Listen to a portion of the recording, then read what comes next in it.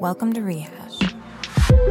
Hey everybody, welcome back to Rehash, a Web3 podcast. I'm your host, Diana Chen, and today we're speaking with Sari Azout, founder of Startupy, about the different models for online knowledge share that we've seen to date, how big of a role humans should play in curating content online, and what a decentralized search engine might look like. Startupy is a human-curated search and discovery engine for the internet's best knowledge.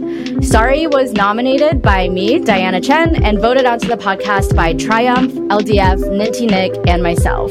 Before we dive into our conversation, here's a quick word from the Web3 projects that helped make this season possible. Social media wasn't designed for ads and algorithms. It was made for people. And at Lens Protocol, we're putting people back in control. We're not looking for users' data. We're here to build a community of collaborators, builders, artists, and dreamers ready to unlock a new world of social media. This isn't just an app. It's a flourishing ecosystem of platforms and experiences owned and operated by the developers and creators who are bringing it to life. In the Lensverse, you don't just own your content, you own everything. Your data, your connections, the value you bring to the table, it all stays in your possession, exactly where it should be. As a creator, the Lens ecosystem offers a new set of tools for connecting with your audience. Your data is truly portable and belongs to you. Post once and distribute everywhere in the Lensverse. You can even take your followers with you from app to app. As a developer, you can skip right past building the base layers and scaling your users by plugging your new app directly into Lens's existing infrastructure and community.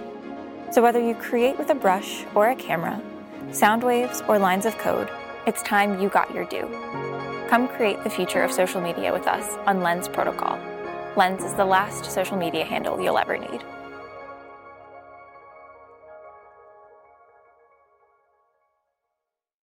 Have you seen how epic Ambire Wallet is?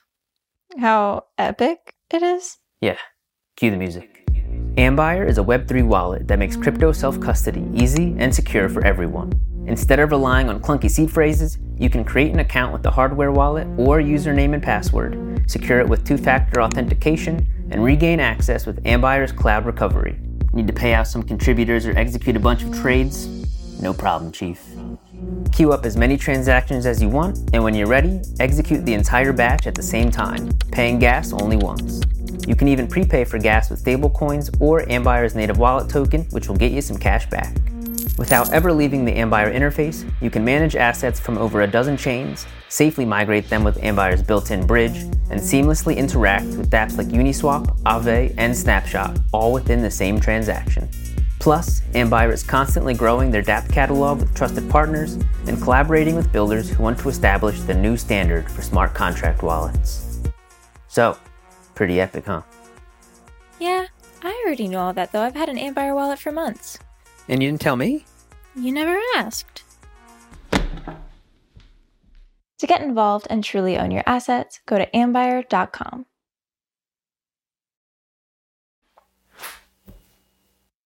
How was your day? Bad. What happened? I bought some NFTs and then they just disappeared. Sounds like your NFT creator should have used NFT.storage. NFT. What? NFT.storage. Come on, I'll show you. With NFT.storage, anyone can easily upload their NFT data to a decentralized and reliable storage network, completely for free. Wow! How does it work? Well, instead of relying on centralized and impermanent storage solutions, NFT.storage uploads your files to IPFS and Filecoin. These are powerful peer-to-peer networks that are made for the decentralized web. Thanks to IPFS's unique storage system, you can be confident that once your files are uploaded, they'll be accessible from anywhere in the world for as long as you'd like. They're already trusted by some of the biggest names in Web3, like OpenSea, Magic Eden, and Rarible. By adding files to these networks for free, NFT.storage is helping to turn proper NFT data management into a public good. This will ensure that NFTs will remain accessible and secure in the long run, so you won't get rugged again. Gee, so I just upload my files and NFT.storage will take care of the rest? Now you're getting it! Go to NFT.storage today to upload some NFT data of your own, for free. And be sure to follow NFT.storage on Twitter, at NFTDOTStorage. So without further ado, here is our guest, Sari. Welcome to the podcast. How are you? Thank you so much for having me, Diana. Excited to be here. I'm super excited to talk to you. We've had conversations in the past about curating content online and about what decentralized search might look like. And I'm so curious to hear your thoughts again, maybe a year or so later since we've last, had a conversation on this topic. So I'm so happy you're here today, and there's so much to cover. So let's just go ahead and dive right on in. The first thing I want to talk to you about is online knowledge share. This is a very broad topic. So I just want to start from sort of the past and how we got here. So let's go all the way back to when online knowledge share first became a thing. And I would say that was probably back in 1989 with the creation of the World Wide Web by Tim Berners-Lee. So let's start there and sort of like go through history and go through some of those big milestones that we hit. And I'd love to just get your thoughts on each of these and sort of the role that they've played in getting us to where we are today. And if you have any thoughts on, was this a good thing, a positive thing, a negative thing, somewhere in between, any kind of commentary you want to share, I'd love to hear that. So, all right, this is a huge topic, but let's dive into it. So, huge. Yeah. Yeah. So I think, all right, it's interesting that, of course you mentioned like 1989, Tim Berners-Lee, but even just like to put things in more historical context and, just to understand the value to organizing information. Like many hundreds of years ago, information was passed down orally. You had no way of knowing what existed, what thoughts people had, what was out there. Then, you had like projects like the Library of Alexandria. I think it was around like 300 BC or something. And it wasn't the first library, but it was like, probably the most ambitious project. And that's why it was notable. And then, of course, like, when the internet came around, because Alexandria, you saw that it became a flourishing place, the intellectual capital of the world. I forget like what the discoveries and inventions that came out of it, but there's a clear value to that having this library, what that did and how that unleashed people, but it was still sort of bundled with the geography. Now, what's interesting is like once the internet came around, you started to see, the knowledge that you have access to is not necessarily tied to where you are geographically. I think in the early days of the internet, it was still very much like the skeuomorphic days where like the New York Times would have their print articles digital. And it was, in some ways like the nostalgia days where we didn't really realize what, putting all this stuff in feeds and algorithms would do. And then, of course, there are forums and, it was fairly like decentralized, of course, depending on what definition of decentralized you use. But there were no like big centralized parties like intermediating our relationship to content online. And of course, that began to change with the rise of Google and social media and, Wikipedia. And, of course, each of these models for knowledge sharing is very different. So Wikipedia, I believe that like the internet should look more like Wikipedia. So in some ways, we could put that example on the side. But, if you think about like the history of the internet is really the history of making the cost of publishing zero. I think what's unique or what I would want to emphasize in this question of knowledge sharing is not just like how we share knowledge, which of course has changed. We now have TikTok and Twitter and Instagram, but I very much subscribe to Marshall McLuhan's "The Medium is the Message," which basically the theory there is that the mediums that we use to share knowledge don't just alter the way we share knowledge, they also change what knowledge gets shared in the first place. And I think that's really, really important as we talk about a more human internet, and I'm sure we'll come back to this. But, when you think about Instagram, Twitter, et cetera, they have a lot of things baked into them that impact the things that we share. So, for example, everything has a number of likes attached to it. So I would argue that makes these networks more about performance than about communication. So little things like that, I think, really have affected the trajectory of knowledge sharing online. When I mentioned earlier that the internet should be more like Wikipedia, a lot of those like incentives for performance aren't built in the same way. And I think a lot of the reason I believe that we are drowning in information but starved for knowledge is largely a result of the way that these platforms that mediate our relationship to the internet are designed. Yeah, I think the biggest criticism to Wiki is probably just that the information on Wiki is sometimes not accurate or not verified and not trustworthy. It's for a while people were kind of joking, oh, where did you get that information from? Did you like Wikipedia it? And so that's kind of, the biggest criticism I've heard for Wikipedia. But I do think that it is difficult to focus on this communication piece and this knowledge share piece without having any sort of incentive mechanisms like, the likes or the social verification. Not that social verification is foolproof, because as we've seen, the fake news can make its rounds in the mainstream pretty easily as well. But I'm curious to hear your thoughts, like with regards to that Wikipedia piece specifically, since you called that out as like, this is what the internet should look like. Do you have any hesitations about, like using that Wikipedia model, and what would you want to see changed about that? Yeah, I mean, I think that the question of misinformation and all of that stuff, like it's in some ways, like, I'm not an expert in this, but I think it's an intractable problem in the sense that I don't think it's unique to the internet. I think the speed at which misinformation gets spread is unique to the internet. But, before the internet and rumors and harassment and all this stuff, like that's been like an issue forever. And, I read a piece recently by Noah Smith, and I think it was called something like "The Internet Wants to Be More Fragmented." And basically, like the basic argument was that we are not born to live in this global hive mind where we have to bring like groups of people from very different, like, mindsets and social and cultural contexts and like have them agree.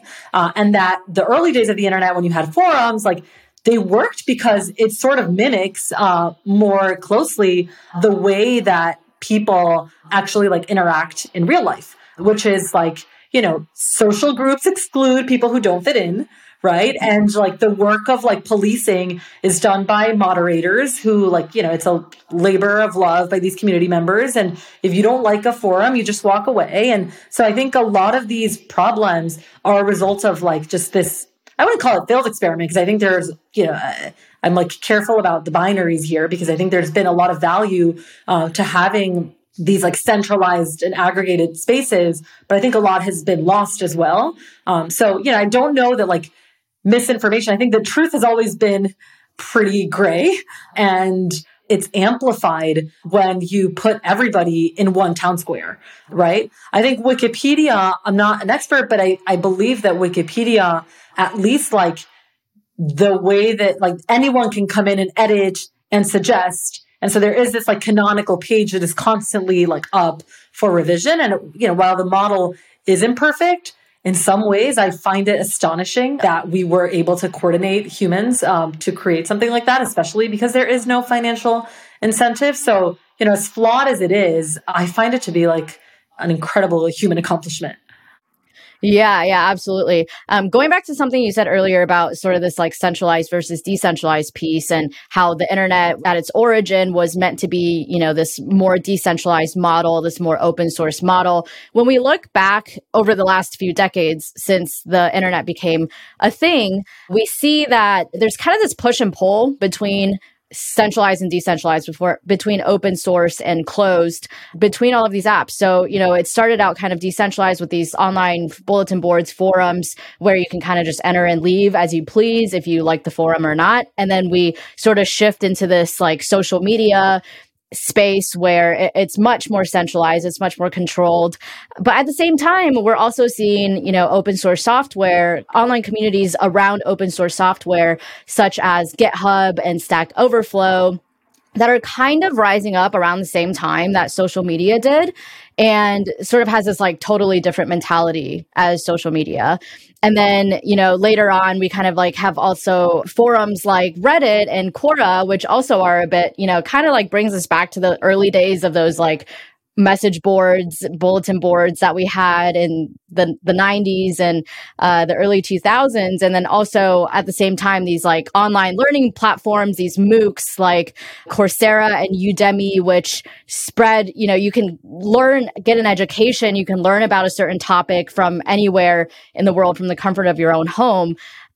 What do you make of this almost like dual progression of more centralized learning platforms versus decentralized learning platforms? Because I don't really know what to make of it personally. Yeah, I mean, it's the classic like bundle and bundle. So if you think about centralization, like I personally, I think another sort of like way to think about it is through the lens of aggregation, right? So, the reason it's a lot more practical to index the internet, like using one search bar so that you can, I don't know, you want to look at the menu for the restaurant you're going to tonight, or find like Google is like one search bar for the whole web. It's, I think initially Google was not even going to be ad-based. It was their business model was meant to be like licensing information. So there is like a very clear sort of utility to having a lot of these things aggregated in one single place. And similarly with Instagram, you don't want to have to go to like your, like all of your friends, like blog posts to see their images. Like, there is a benefit to aggregation. I think that the problem is that the internet, initially, like when a lot of these platforms came up, there was this like narrative around like democratization of access and democratization of information. And, a few years later, when these companies became behemoths and had more power than, many of the world's governments combined, then we started to be like, oh, maybe this narrative of democratized access and information doesn't really hold. So I think a lot of the question is a question of power. It's like we've, in some ways, like we went from a world where the gatekeepers of media were all of these like big media companies, whether it was like Fox or CNN or whatever. And now we have like a new intermediary. They're just like a lot more powerful. And so, we could talk about like platforms versus protocols and a lot of the new models that are emerging as we continue to learn what's worked and what hasn't. I think the thing that worries me and that I think is like wrong about the internet is how everything sort of looks the same, in the sense that in a world that is ad-based, I think I opened like Pinterest, TikTok, Spotify now. They all have stories. Twitter, I think, got rid of fleets, but they're all so similar. It's like there's like this race to the bottom. And you mentioned GitHub and Stack Overflow, and I think that those examples offer different metaphors for information. So I think if you think like truth should follow more of a GitHub model. So as soon as something is factually wrong, imagine if somebody could come in, easily correct it, make it visible to everyone. And so I just think that the greatest minds of our generation are thinking about how to get us to click more and spend more time on these sites versus getting us to generate more consensus on truth. And so I guess like my biggest critique of this stuff is that, yes, the Stack Overflows, whatever, like they're on the edges. It's great, but the big intermediaries of information are just 100% optimizing for us continuing to scroll versus optimizing for the true sort of human qualities such as learning, connection, and whatnot. Right. So let's talk more about one of those big intermediaries, Google. We've brought it up already. Google is, this is not like a stat I pulled, but I'm sure it's like number one way people get information online is anything that comes to mind. Though most people will hit Google and ask the question on Google and find their answer, which is great. But we know that there are also a lot of problems with Google with tracking our data, with, the way that their algorithm works and stuff like that. Can you first just help us level set by explaining a little bit about some of those issues that we're seeing with Google that we maybe want to fix? Yeah, for sure. I mean, I think my biggest issue with Google is that, any network is only as good as people's inability to game the system, right? And so with Google, everything becomes about gaming the system to rank higher in search results. And what that's meant is that, if you, Diana, write an incredible essay or, post on your blog about something, but you don't spend a ton of time optimizing for SEO, you just don't stand the light of day. And for me, the most interesting stuff on the internet is happening in these like chaotic, beautifully human, buried corners of the web that nobody is indexing in interesting ways. And so, I don't want to like negate the astonished accomplishment that is like, indexing the entirety of the web and, even just like programmatic advertising, which you could argue is like the original sin of the internet, is from an engineering perspective, an incredible feat. I think that if I Google like how to achieve my goals, like how to find meaning, how to like all of these like niche queries, you're just going to find a ton of junk. on Google. And I want to find the interesting perspectives by real people. And I just think that in a system that is optimized for SEO, that will never happen. And so I don't think that the answer is necessarily replacing Google. I think it's giving people more choice about how and where to access information. Okay, so talk a little bit more about what that looks like in practice, because I've tried imagining a future of decentralized search, and I think my brain, immediately goes to like a skeuomorphic Web3 version of Google, and that may not be the right way to think about it. I think, would you say that the right way, or maybe like one productive way of thinking about decentralized search, is actually to think about what a decentralized curation of content would look like from the human side? Yeah. So I've spent a lot of time on this question, and I'm happy to just like share all of my learnings. But, it's interesting that my sort of history or context, personal story on curation is I've always been obsessed with hanging out at the edges of the internet and curating that stuff, initially for my own personal use. I just find that the internet is more beautiful and exciting when you consciously curate it and collect it versus mindlessly consume it. So every time I'd find something interesting on the internet, I'd add it to my own personal repository. And, it just changed my relationship to the internet in a really great way, because because I have this like beautiful sort of like vessel, I'm just like, it's making my content consumption a lot more conscious. So, but this was still very much a private activity. But the more this thing grew, the more I thought, okay, this is something that more people should have access to, and that more people should be able to contribute to. Because if we manage to scale this, then this is essentially a human curated search engine, right? And so as I thought this through, my sort of mind instantly went to incentives. Like everything, the world is governed by incentives. Tell me the incentive and I'll tell you the outcome. And so, initially, when I was building Startupy, I thought, okay, how do we incentivize people to contribute? And this is where I went like deep into Web3, just like as a scholar, just trying to understand it. Not really, I came in with just like a lot of open-mindedness, but, in theory, you could incentivize people to contribute to this graph, and money could flow towards like people that were producing value versus to the centralized intermediary, then there would be something there. I think that in practice, I guess there's a very big gap between theory and practice when it comes to token mediated networks, or, even take the token aside, any sort of situation where financial incentives coexist with intrinsic incentives is just extremely tricky. What we found as we seeded this community is that the most valuable contributors were not motivated for financial reasons, and that designing a system that would compensate people for their work was very hard to do in practice without it leading to some of the same mistakes that were made that have allowed for this like gaming of SEO that we saw. So it doesn't, so I think that when you think about decentralization, there are many ways to think about it. One is decentralized ownership. If you think about like financial intermediaries and, giving financial incentives to the platform participants, that's one piece of it. I think the other piece of it that is perhaps more validated, and we're seeing it play out now with Blue Sky and Twitter, is the platform versus protocol. So, Blue Sky is not giving me money for sending out posts or anything like that. But there is this element of anyone in theory could go and create their own client. And so I think that, decentralization is like this huge term that can mean so many different things. I personally hit a wall when it comes to like just human behavior and incentive design of these networks. I still think the protocol piece is interesting. I will say the conclusion, if I had to like sum it up, is that decentralization and or having a token does not absolve you from the responsibility of building something people want.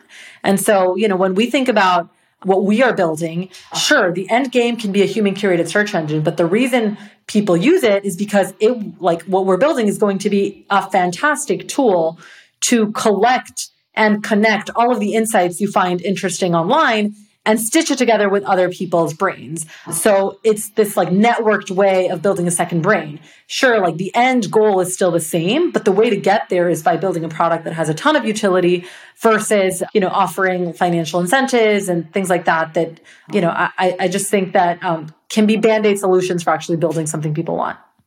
Yeah, I think the human curation piece is super interesting. And I have a few follow-up questions to that. I think the first is with regards to scale, right? So people like you mentioned, you like to curate your own content. You've been doing this for a long time. I'm the same way. If I find an article that I find to be useful or helpful, I just add it to my notes app on my phone. But nobody has access to my notes app on my phone except for me. So that information doesn't get shared. And like you were saying, how awesome would it be? How much more knowledge and insight could we have if I had access to your notes app and you had access to mine and we had access to all the other people out there who do the same thing we do and collect their own little tidbits of knowledge and information.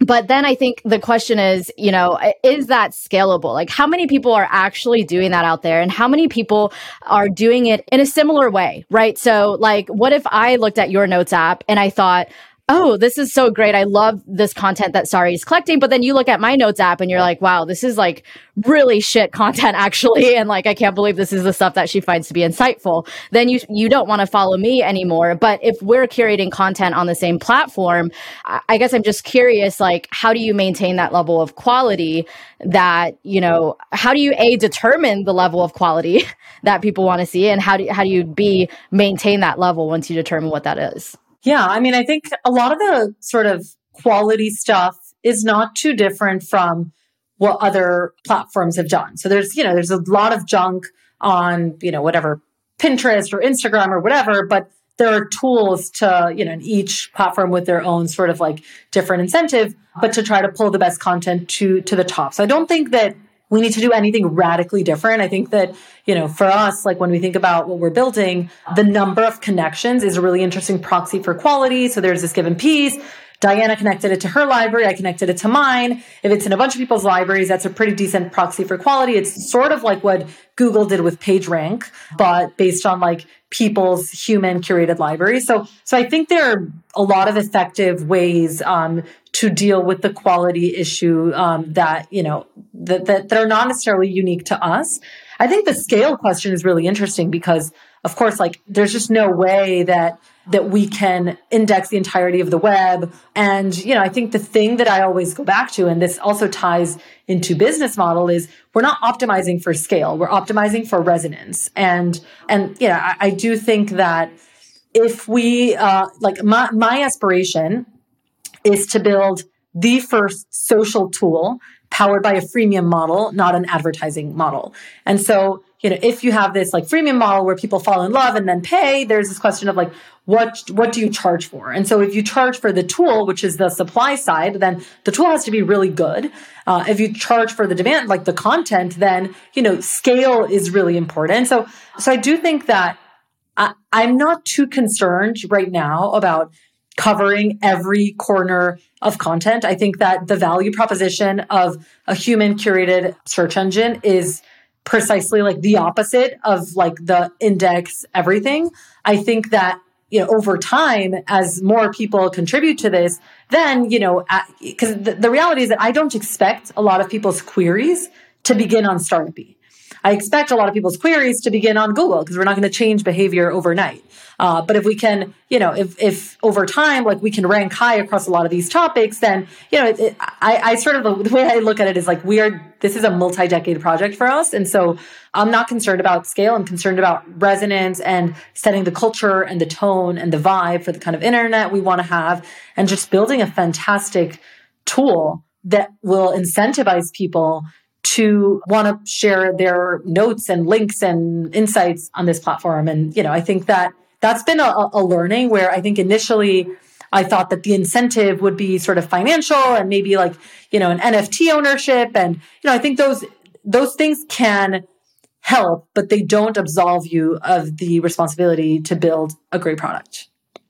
Yeah, totally. So, okay, we've mentioned Startupy a lot already. I want to take a step back and tell people what Startupy is for people who aren't familiar. So, tell us, what does the current evolution of Startupy look like as a platform? And people can already use this, and so people can go on to Startupy world and already look at the content that's been curated there. But I'm curious, just to hear from you, the 30,000-foot level of what Startupy is, how you guys pick your curators, how the content is curated, all that good stuff. Yeah, for sure. So lots to share there. So basically, Startupy is a community of people that are curating and interconnecting incredible content on the web. It was basically born off of this obsession with curating content and wanting to extend what I was doing personally and do that in a more communal way. And I think what we learned along the way is that we had tapped into the zeitgeist for sure, in the sense that people want curated content no matter what, in a world where AI can give us all this, we still want to see how people, the personal side of information. What does Diana resonate with? How is she connecting these things? And of course, AI can augment some of that, but it will never truly replace the value of tying information to identity and humans and all this stuff. And so we started off with this very humble attempt at building a community that was finding the needle in the haystack and indexing it in this interface that is searchable and available for others. I think the thing that we've been relentlessly focused for the last 6 months is taking everything we learned in the process of building this community to build what we think is going to be a world-class tool that essentially allows you to build your second brain, but in a more networked way. And what I mean by that is you will still have the same utility of tools that allow you to, take notes, store links, images, quotes, whatever on the internet, but you build this library inside of a living, breathing network where your ideas can bump into others, where you can share your library. We love the metaphor of trails to describe what we're building, because a trail is something that is very useful for you. It makes your personal sort of internet more generative, more useful, more alive, but it's also something you leave behind for others, giving them jumping off points to research and wander and create their own trails. And so I think that the thing we've been obsessing over is, if we manage to create a tool that is equal parts personal and communal, meaning there is a lot of utility for you, but it's built inside this living network, then over time, this tool can become a human curated search engine, because it is the home for a lot of people's sort of most interesting thoughts, links, and sparks of inspiration, and it becomes searchable. And so my sort of thesis continues to be that a lot of this knowledge is stuck in single player tools.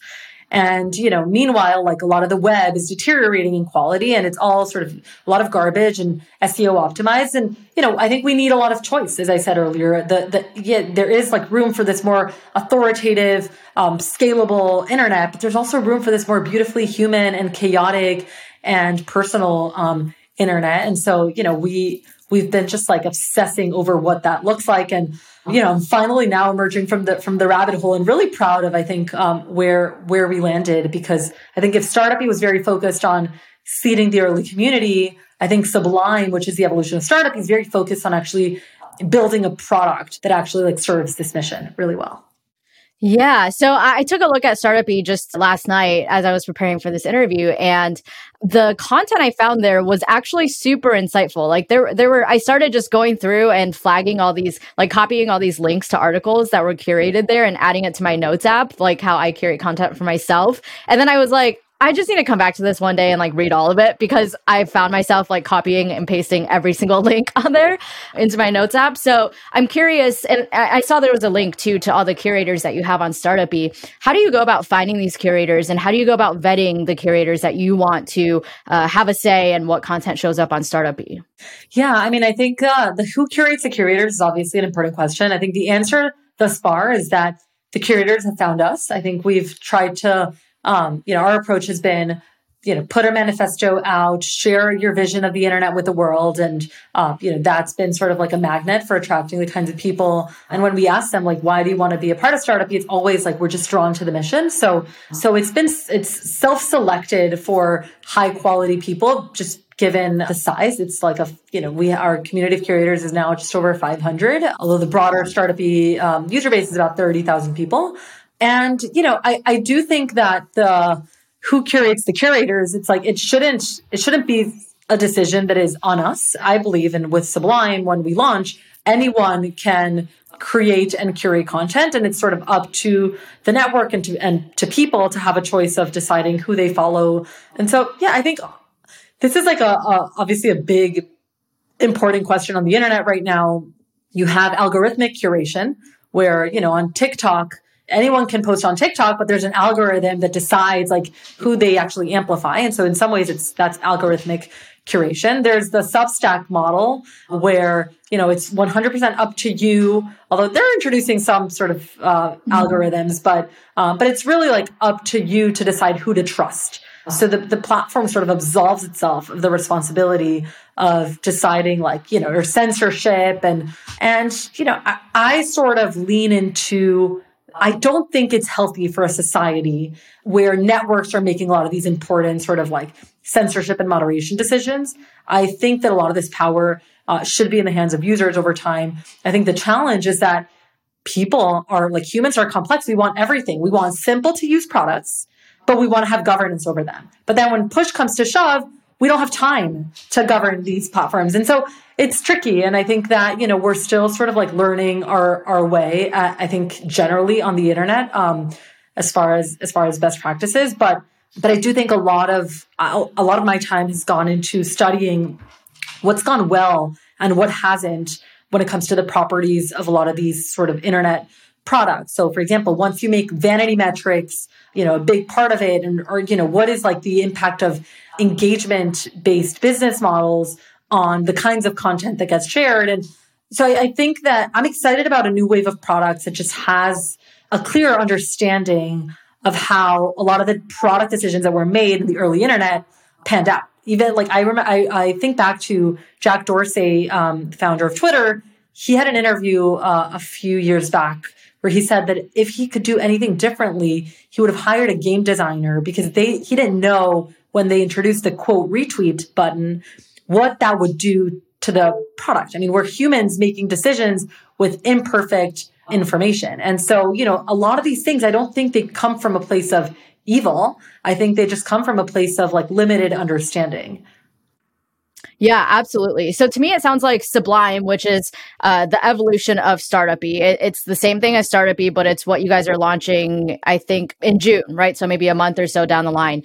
It sounds to me what Sublime is using, the model that Sublime is using, is kind of a mix of this algorithmic model and a purely like human curated model. So on the one hand, if I want to follow people, I can follow people and I can have, curate my own home feed to only the people that I want to follow. But on the other hand, there is also maybe another home feed where I can, or another feed where I can go and look at all the algorithmic curated content that Startup-y or that Sublime curated. Is that right? Yeah. So everything on Sublime is added by people. So meaning like nothing, I guess, much like other UGC platforms, it's not like we're passively scraping the web and indexing every site. So everything belongs or can be ultimately tracked to somebody adding it to their own personal library. There is a follow model. There is like a basic explore model. We lean very heavily into search,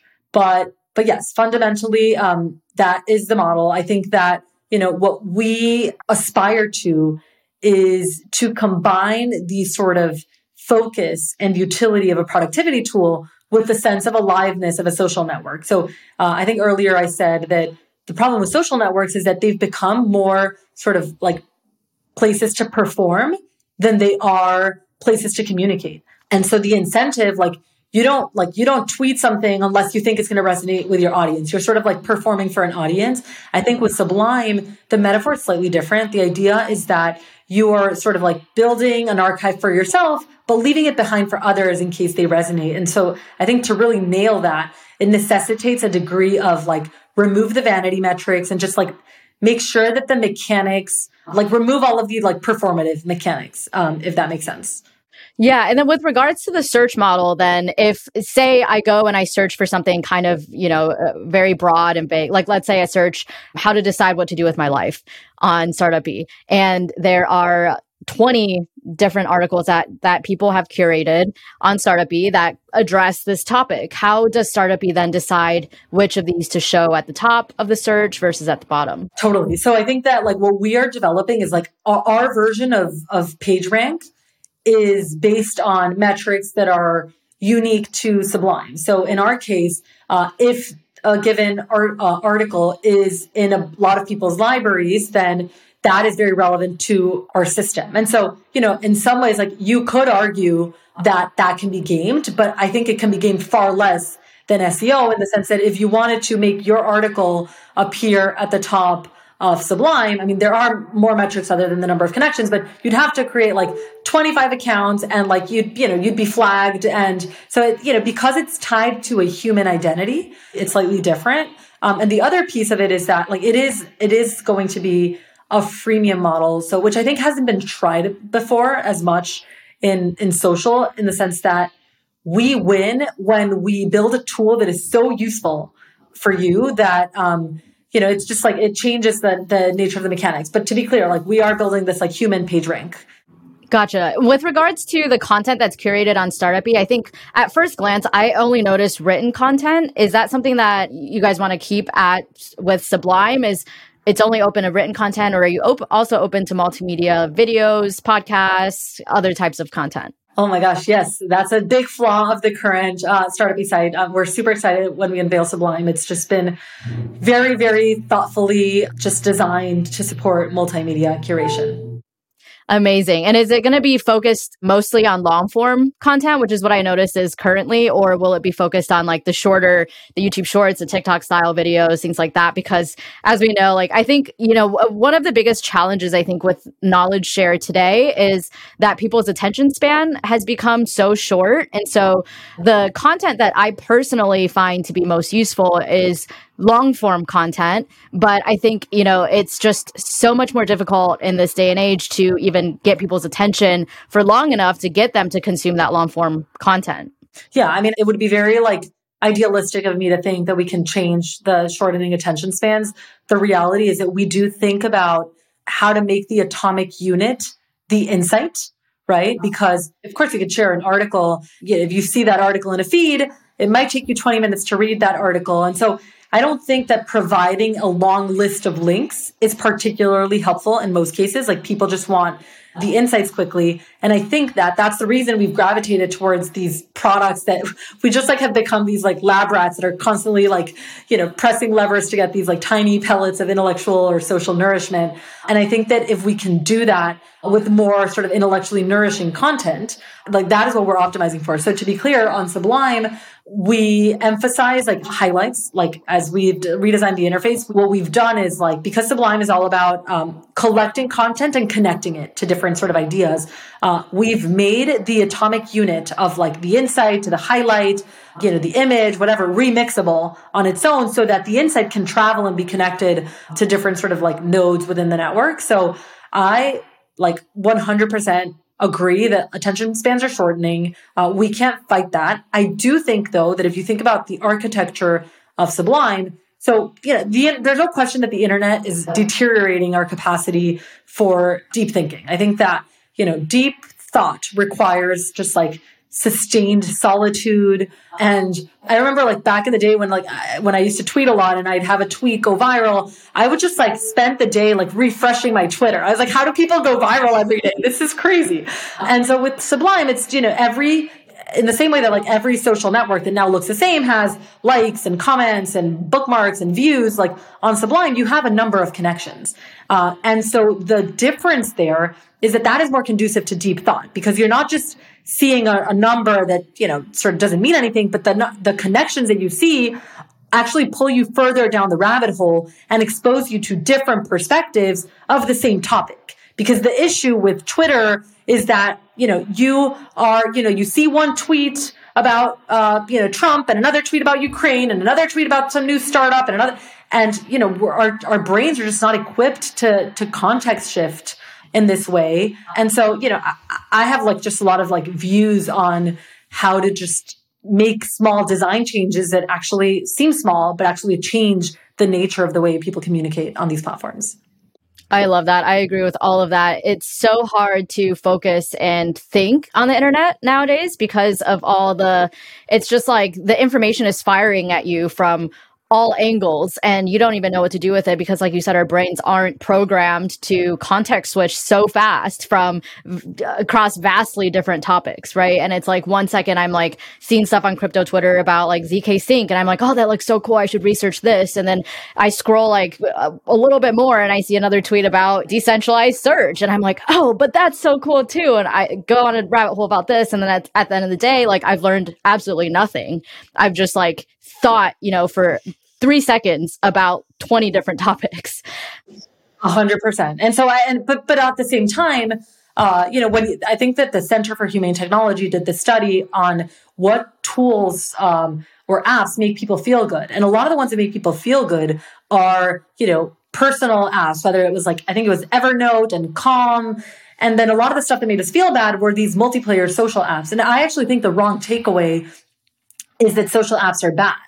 I think that the right takeaway is that we've designed social apps to help us behave in certain ways that are conducive to performance and not think about it this way. When I write an article on my Substack or whatever, like to me, the metric of success is how many interesting conversations do I have as a result of that? It has nothing to do with how many likes it has or how many comments it gets or, those are all just like cheap metrics. Because if I connect with one interesting person as a result of that either ends up becoming my friend or investing in my company or, just like shedding light on some unique insight, that is really valuable. But I think that which means that if we're just in private silos, we are like losing out on those opportunities. But these social products, unless you're just like really good at ignoring the distractions, they are not conducive to like meaning making and connections because it's so performative. Yeah, absolutely. That's such a key point.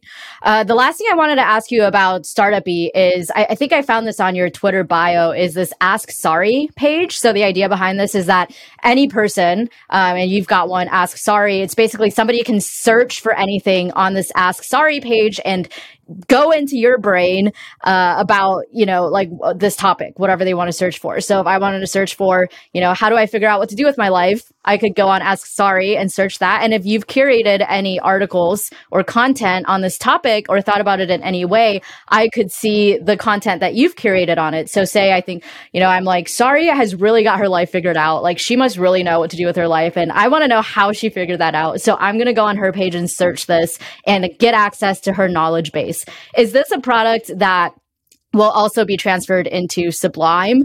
And talk a little bit more about that. Like, tell me too if I'm off on it. This has just been my observation from looking at one link on it, but totally. Talk a little bit about that. Yeah, I'm super glad you asked. So, it's interesting that a lot of what we've seen happen with AI allows us to do things with a few API calls that, 2 years ago would have required like a full team of machine learning engineers. So that Ask Sari URL in my Twitter bio is an example of basically me taking every article link that I've curated along with my highlights on them, putting them in one sort of, basically using, I'm going to get a little bit technical here, but using OpenAI's embeddings. And essentially what that does is, without using keywords, using just like semantic natural language search, it'll show you if you type in a question like, what do I want to do with my life? What else has Sari curated that is related to this topic? And it just uses like large language models like OpenAI and Hugging Face. And so that was an experiment. It worked really well. And so Sublime is definitely going to be intelligent. We are going to incorporate natural language search. We're going to incorporate semantic similarity. You should be able to query your second brain in natural language. But I think more interestingly, if you sort of take a step back and you look at ChatGPT and some of these other tools, they're intelligent, but they lack context, your personal context, and they lack sort of like awareness of your own knowledge. But if you think about, if you like somebody like me that has actually cultivated this repository over the years, I could very easily spin up a version of ChatGPT where I am talking to my own thoughts. And I could say, you know what? I am going to write a manifesto for Sublime, tap into everything that I've curated on this collection and help me write the manifesto. So I can be assisted by AI, but it's still using like my own context. And so we very much like believe that, there's like a by AI and there's a with AI. I think that AI as an augmented thinking partner is really interesting. And I hope that sort of like camp of empowering humans becomes like just much more prevalent than the, like just fakery and everything by AI and like humans are no longer needed. But anyway, all this to say that was like an early experiment we made with AI. And a lot of that thinking is baked into Sublime, which we'll be launching in the next couple months. So fascinating. I think that stuff is super, super cool. And I think just the limits of what we can do with something like ChatGPT or just AI in general is endless. And we're only barely scraping the surface of what we can uncover with that. Like ChatGPT as it stands today is like such a basic version of that. And, the application that you found with this Ask Sari page is just, I think, so much more powerful than what people are imagining with ChatGPT. So super cool. Sari, are there any final thoughts you have on Sublime or on just decentralized search or content curation in general that we have not covered that you want to make sure listeners can learn today?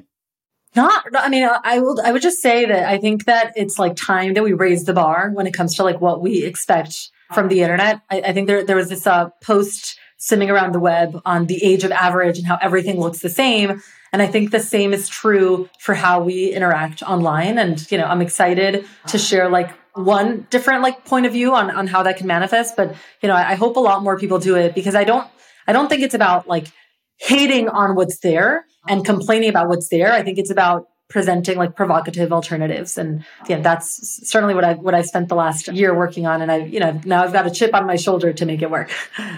We deserve more and we can have our cake and eat it too, is what you're saying. And I'm totally on board with that.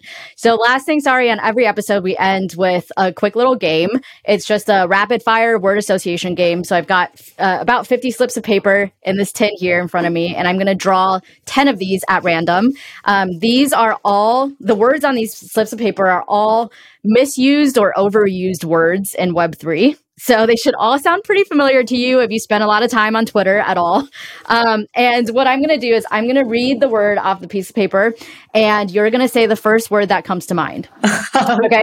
The only rule is you can't say the same word I just said, and you can't say the same word for every word I say. So you can't just like answer startup-y with like every word I say. Cool. Does that make sense? Let's try it out. Okay, great. So I've got 10 now in front of me. And the first one is identity.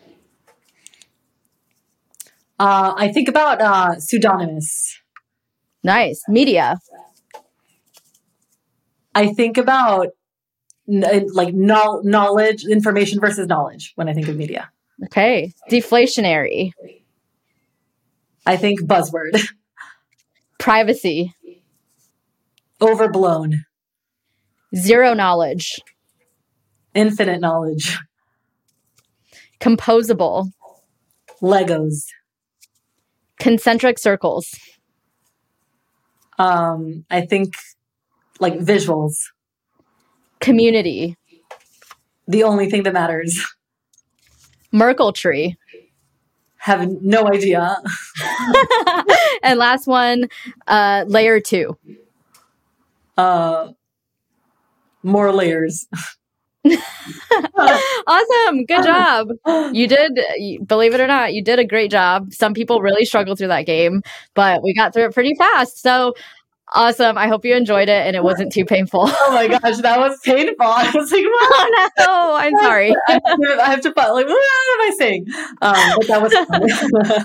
You did great. So last thing, Sari, before you go, tell people where they can find you if they want to follow you, and also where people can go to learn more about Startup-y and make sure that they're aware when Sublime launches and how they can sign up for that. Yeah, for sure. So, Sublime will be launching soon, but the best way to get notified is to follow Startup-y. I send out a weekly newsletter at startup.substack.com. You can follow me on Twitter, twitter.com/Sari Azout. You can also follow Startup-y on Twitter, twitter.com/startup-y-world. Perfect. Thank you so much for taking the time to come on the podcast today. Thank you, listeners, for tuning in, and we'll be back again next Thursday with another episode of Rehash. Thank you for tuning in to this episode of Rehash. Rehash is hosted by Diana Chen, produced and edited by Ellie Dots and Tyler Internet, and sponsored by Lens, Empire Wallet, and NFT.Storage. is also supported by Rehash DAO, a community of NFT holders who curate our guest lineup each season. To get involved, head over to our website at rehashweb3.xyz and collect this episode as an NFT. Anyone who collects an episode becomes a part of Rehash DAO and will be able to nominate guests for future seasons. Voting rights are reserved for our guests, sponsors, and OG crowdfund supporters. And to learn more about how to become a guest or sponsor, go to rehashweb3.xyz/podcast. Finally, be sure to follow us on Twitter, Instagram, YouTube, and TikTok at rehashweb3 or on Lens at rehash.lens.